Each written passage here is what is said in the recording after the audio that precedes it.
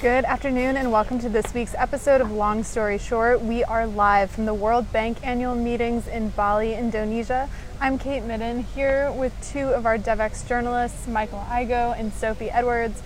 Michael and Sophie, thank you so much for joining me this week to take us inside the meetings. It's a pleasure. So there are a couple clear emerging themes this week, but the biggest one on everyone's minds today is the launch of the World Bank's Human Capital Index. Sophie, you had a story out this morning really looking at what this index is and the implications that it has for the 157 countries included in it. Can you give us a primer of what this index is? Yeah, no, absolutely. And a couple of journalists were invited to a press conference yesterday with Jim Kim, which is where we got a lot of the information, which was pretty cool. So the index, it's been a year of lots of indexes, and there are a lot of them out there. So I guess one question is, how is this one different? But to give a quick overview, it's basically looking at how well countries are doing in supporting their citizens. It's not about specific monetary investments necessarily, but it's about how their outcomes are in education and health, and it takes 4 indicators looking at things like child stunting and years in education, and comes up with an aggregate score based on that. And this year is the first iteration of it, and the World Bank staff are pretty open with the fact that they hope it will change and improve in future years, particularly bringing in new indicators and revising the methodology. But for the first year, Singapore came top and Chad came bottom. 19 out of the 20 bottom performing countries were from Africa, and the top ones were Singapore, followed by South Korea, followed by Japan, and then the Nordic countries, and the US came 23rd, I believe. UK came 15th.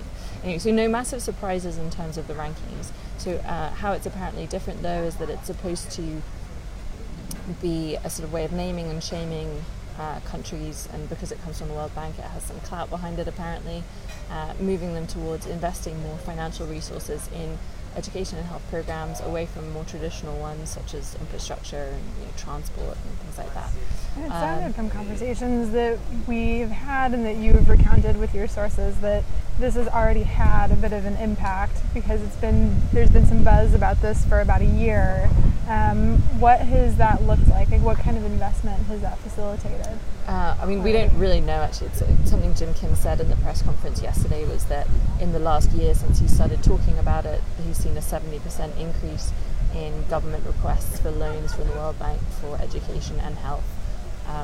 But we don't actually have a lot of statistics, and there's been some skepticism about what that really means. There's a tweet by Justin Sandifer, who's an economist with the Center for Global Development, which sort of raises that point as well. Whether it's supply driven or demand driven, the new demand for loans, yeah. And Michael, you're also looking at the Human Capital Index from a few different angles. What are you finding? What are you hearing about this index, the criticisms of it, particularly? Well, yeah, I think it's actually what I've been sort of interested to see is the relatively broad support. I don't know if you agree, Sophie, but civil society organizations across the board seem to be relatively welcoming of this new index, even though it is one of many at this point. I think what's interesting about this is that President Kim and the World Bank are sort of using this index as a way to shift responsibility a little bit, and to change the way that we talk about responsibility for development outcomes. So what's been striking to me in a lot of the sessions is that where you might have in the past seen reference to poor outcomes in health and education as sort of a clarion call for more development spending, more official development assistance, a real purpose of this index is to put that responsibility on governments themselves. And so Jim Kim has said very directly to civil society organizations that when they see that Nigeria, for example, is scoring very low on this index, and they also see that Nigeria is only dedicating 0.76% of its GDP to health spending, that should not necessarily prompt them to say Nigeria needs more official development assistance. It should prompt them to say Nigeria needs to spend more money on health and demand better outcomes. So I think there's an interesting, this index is an interesting input into the conversation about who's responsible for delivering on these things. You know, that dovetails nicely with another big topic of conversation that's been happening at these meetings, which is around domestic resource mobilization, particularly in terms of financing the SDGs. Do you see much overlap there? Yeah, absolutely. This is an I think for a long time, even as a reporter with DevEx, we've sort of seen our purview as largely the World Bank at these meetings. You know, we focus on the World Bank, the World Bank being the development side of the World Bank, IMF. What's interesting to me is that the IMF is really positioning itself as a major player on this question of domestic resource mobilization, and really highlighting the amount of money that they're dedicating towards capacity development around tax issues. So, you know, there's enormous potential for domestic resource mobilization to help fill the financing gap that exists around the Sustainable Development Goals. It's not going to account for everything. I can't remember exactly what the figures are, but there's something around like, you know, it might close the gap by 5% or something like that. Or I think it's that the average is that countries could add 5% to the amount that they're spending on SDG related activities through domestic resource mobilization. So yeah, I mean there's a direct correlation. You know, whenever you're talking about countries needing to spend more, you're also talking about countries needing to raise more, and so there's a direct link. Yeah, on this earlier point about the comments that Jim Kim was making about, you know, the answer is not necessarily for aid organizations to spend more in ODA or give more aid money, but shifting the onus to countries. What has been sort of the civil society reaction to that? Well, we did an interview earlier today with Kevin Watkins, the CEO of Save the Children. I mean, he's definitely in agreement. He sort of said that, you know, Save the Children, international organization, a lot of the work that gets picked up in the media is their international advocacy, which, you know, is like lobbying groups like the World Bank and the Department for International Development in the UK, but in country, they really are working on it, trying to influence governments to do this. So I think they would probably say, yeah, we do a lot of that anyway. But I think they would also sort of make a point of it's also got to be around how this money is spent. And I think that's one of the criticisms of the index from civil society groups, is that it doesn't disaggregate enough in terms of the kinds of population groups that the outcomes are coming from, because it's aggregate data. So there's no weighting for educational outcomes between, say, rich children versus poor children, and the danger therefore would be that, you know, countries are incentivized to try and game the index by putting more resources into already well-resourced schools, for example, to boost test scores. So they really want to see the data drive much further into much more detail to make sure that this inequality is being taken into account. And the poorest aren't being left behind. Exactly. So another major topic of conversation that we've been doing a lot of reporting on, we've heard a lot about, is greening investments, particularly as it relates to the World Bank's private sector arm, the International Finance Corporation, or the IRC. The head of the IRC submitted an op-ed. IFC. Excuse me, IFC. IRC, also very important. Also very important. The IFC CEO submitted an op-ed to DevEx that was published earlier this week, really talking about a new kind of controversial policy to really try to get banks in emerging markets out of coal. Sophie, this is something that you've been looking at. Kind of where are we in that conversation? Yeah, no, so it was great, and we were very thrilled at DevEx to be able to run that on Monday. So the IFC's been criticised for a long time for continuing to lend indirectly for coal and other fossil fuels through what are known as financial intermediaries, so banks and facilities and things like that. And in the past, IFC has sort of said, you know, it's a tiny portion of our lending that is going indirectly towards this. Kind of how can we be held responsible for that? And that was their position for a number of years. And this is a massive change. Philippe Leroux, the CEO, said, if our mission is to really help stop climate change and help get institutions out of coal, which is the World Bank Group's wider policy, is that they don't invest in coal unless in incredibly rare circumstances, then we need to actually seek out these financial intermediaries and work with them to help them green their portfolios, help them get out of coal. Just by sort of saying we won't lend to you anymore is really not going to help solve the problem, is what he's saying. So we want to sort of be more proactive about it. And the response has been actually quite positive from sort of the campaign groups like Oil Change International, for example, and the Sierra Club. Although they obviously want the IFC to go further, they want the policy to be expanded to include fossil fuels as well, and they're also concerned about existing IFC investments through intermediaries that have supported coal and redress for people that have been damaged by that. There was some other big coal-related news this week, not with the IFC, but with the World Bank. Michael, you did some reporting on a coal project that is no longer being financed by the World Bank in Kosovo.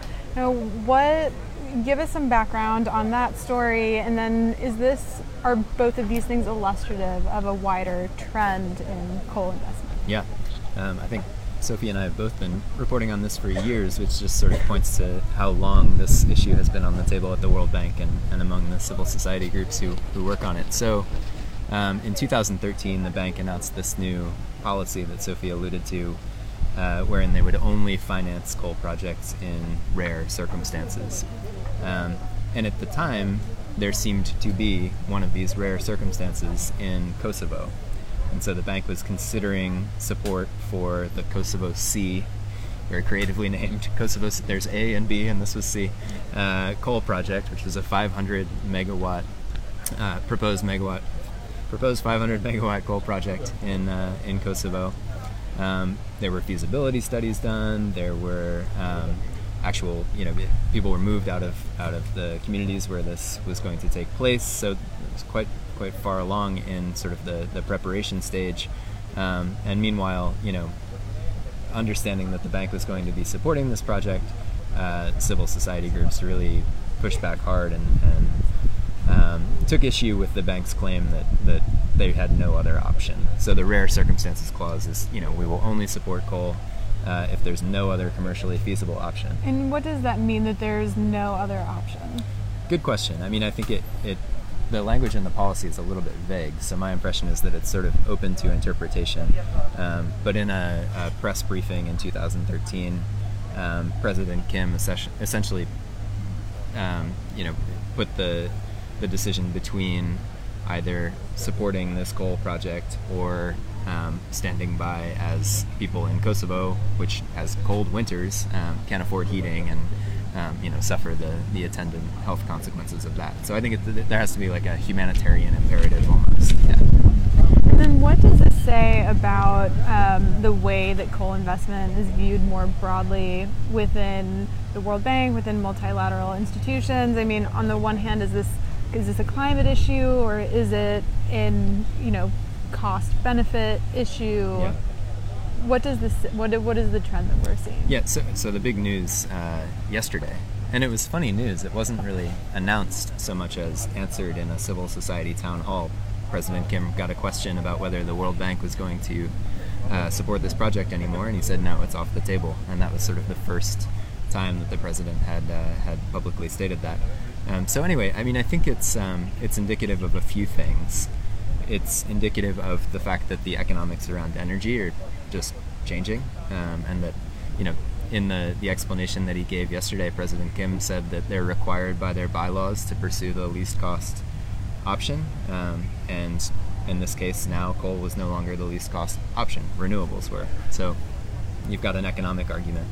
I think it's also a reflection of the kind of information that's now contained in something like the IPCC report that came out on Monday, which says that by mid-century the planet needs to be at net zero emissions in order to avoid extremely dangerous climate change, and that we're already locked into significant levels of climate change that put the bank's basically the bank's entire investment portfolio at risk, since they're working in some of the most vulnerable countries in the world.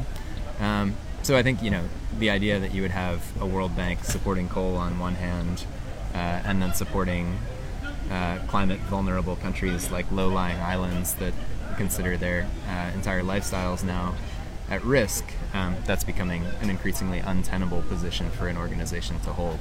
For anyone who is not familiar with this IPCC report, our data journalist Lisa Cornish did a story really looking at what this report said and kind of what it meant for the development community, so be sure to check that out.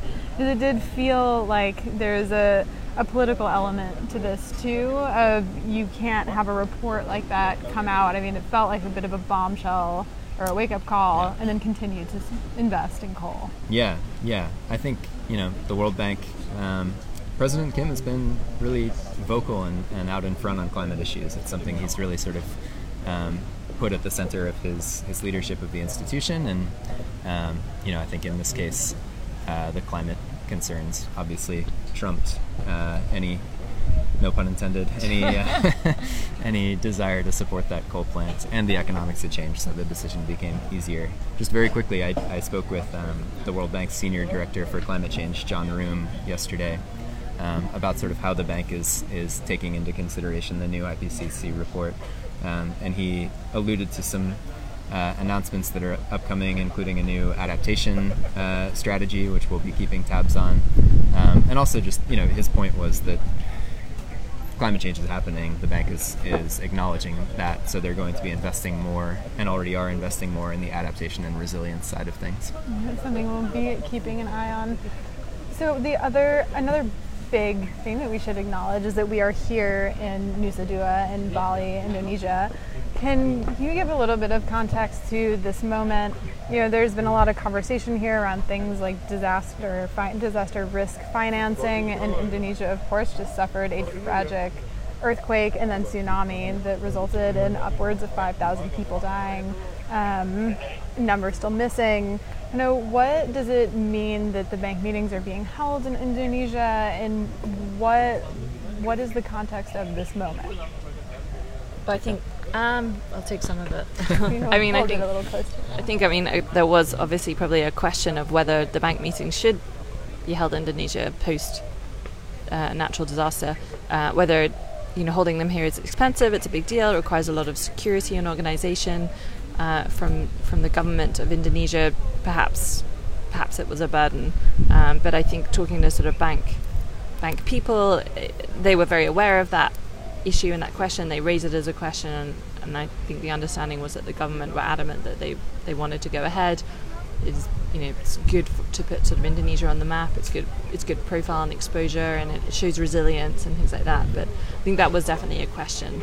But what we're now hearing is that the Indonesian government, is also possibly causing some issues for demonstrators and civil society groups, which I think Michael knows a bit more about. Particularly with the People's Global Conference. Yeah, that's right. I mean, it seems like it's a bit of a mixed bag on the civil society front, with some positive signals on one hand and some concerning signals on the other. So there was this Global People's Conference that a number of civil society organizations had organized as sort of an alternative, a bit of a protest alternative to the World Bank IMF annual meetings, which is not uncommon. We see similar meetings organized when the banks are held in DC. And I think there was a broad impression that they would be allowed to move forward, but more recently the Indonesian government has placed some bans on public demonstrations here in, I think, Bali-wide, actually, not just in Nusa Dua, but across the island. And so civil society groups have complained that that's a violation of their basic constitutional rights. The World Bank and IMF were, the heads of those two institutions last night were asked about this and said that they had actually requested that the conference be allowed to move forward, and that it was being blocked essentially against their wishes. So that was sort of interesting. That has created an interesting, or is part of an interesting dynamic that's happening at these meetings, which involves, we're at the Westin in Nusa Dua, the conference center, both the official programming for the World Bank meetings is happening. The CSO forum and all of the civil society sessions are happening in the same building, are co-located. That's something that hasn't really happened before. We're hearing from the leaders of these institutions that they really view their relationship with civil society as one as they're at the table together. What have you seen in terms of those different points? Yeah, I mean, it's, again, sort of a mixed bag. I think the fact that you hear some sort of anecdotal things that people are happy about. So I saw some civil society commentary that they were pleased that the civil society forum's agenda was running along the same scroll as sort of the official conference agenda. So there's sort of an acknowledged amount of parity there that I think they welcomed. The fact that it's in the same building sort of makes it seem like a bit of the same event. At the town hall last night, there was sort of a bit of an awkward moment where President Kim and Managing Director Lagarde came in to sit with civil society for a town hall, but they were up on this elevated stage, sort of unintentionally lording over everyone. And I think, they sort of resisted that and were not happy with that arrangement and commented on it specifically and said, we're not above you, we're with you. So it's always an interesting dynamic to track at the annual meetings, the sort of relationship between civil society groups and the official proceedings. One thing that I've picked up on this year that's interesting is with this both the IFC coal policy announcements and also the World Bank's decision not to support the Kosovo plant. It gives you a sort of window into how civil society advocacy works, because as soon as the World Bank confirmed that they wouldn't support the Kosovo plant, civil society groups were pushing and saying, okay, now that you've confirmed that, the next step is for you to tell us how you're going to move Kosovo to become 100% renewable energy economy. So it's just sort of, you really see that progression of small steps forward whenever they can take them. Mm-hmm. And then going back to the sessions today, you just came out of a session related to Bali FinTech. The president of Indonesia was there. What are the Bali FinTech principles, and what were your key takeaways from this? Yeah, so this was a huge event, and I think it's along with the Human Capital Index, it's being presented as one of the practical takeaways of these meetings. The Bali FinTech Agenda. Basically, it's 12 principles that governments should consider as they're sort of thinking about how both to incorporate financial technologies that can, speed things like banking and provide greater access to banking services, but doing so in a way that's inclusive, that's putting in place smart regulations. So the bank and IMF have teamed up to sort of create a list of things that governments should think about. As you said, the president of Indonesia was there and gave opening remarks, and I think this is another instance of sort of Indonesia making itself present at these meetings. The country is portraying itself as very sort of entrepreneurial friendly. President Widodo himself was an entrepreneur, so there's a lot of discussion about how to sort of reap the benefits of entrepreneurship and technology, but to do so in a way that's smartly regulated and not, putting consumers at risk. Any other major takeaways at this point that we should cover? We are going to be continuing to cover the meetings through the weekend. They end officially, I believe, on Sunday. Not for me. The one thing I would add that hasn't happened yet in the agenda, but that we're really keeping tabs on, is anything that we can learn about sort of how geopolitics are shaping these discussions. China, yes. How could we not even start with China? Well, we didn't get to ask our question in the press conference today, so that may be why it's not top of mind for you. So what is the geopolitical moment that we're looking at right now? Because this is a big deal. It is something that people are talking about, but is not being reflected so much in a lot of the official sessions. Yes, so there is a session on Saturday about the economics of the Belt and Road Initiative, and we'll be really interested to see what specific economics they choose to highlight, because one of the things that that we've been following at DevEx, and we spoke about this a couple of weeks ago at the UN General Assembly, is that there's sort of an emerging battle between the United States and China, not on the trade front, although that's obviously happening, but on the development finance front. And so you've got sort of two competing models of how to do development finance out there in the world, with the United States saying that China's model puts countries at risk of accumulating unsustainable debt, of entering into, expensive infrastructure projects that don't turn out to be commercially viable, and they point to different examples around the world. So I think it'll be interesting to see how the World Bank sort of positions itself within that emerging argument, or if they try to sort of keep a step back and maintain equally friendly relations with all players involved. Yeah, the World Bank really seems to be kind of walking a tightrope right now with this very conversation, but definitely something that we will keep an eye on. Michael, Sophie, thank you so much for joining me. And be sure to keep on top of all of our coverage. You can find it at devex.com. Also, please do follow Sophie and Michael on Twitter and DevEx as well. If you go to the DevEx handle, you can also find out how to sign up for our special edition DevEx at World Bank newsletters to get an inside look at key conversations that are happening every single day. Thank you, and we will see you next week.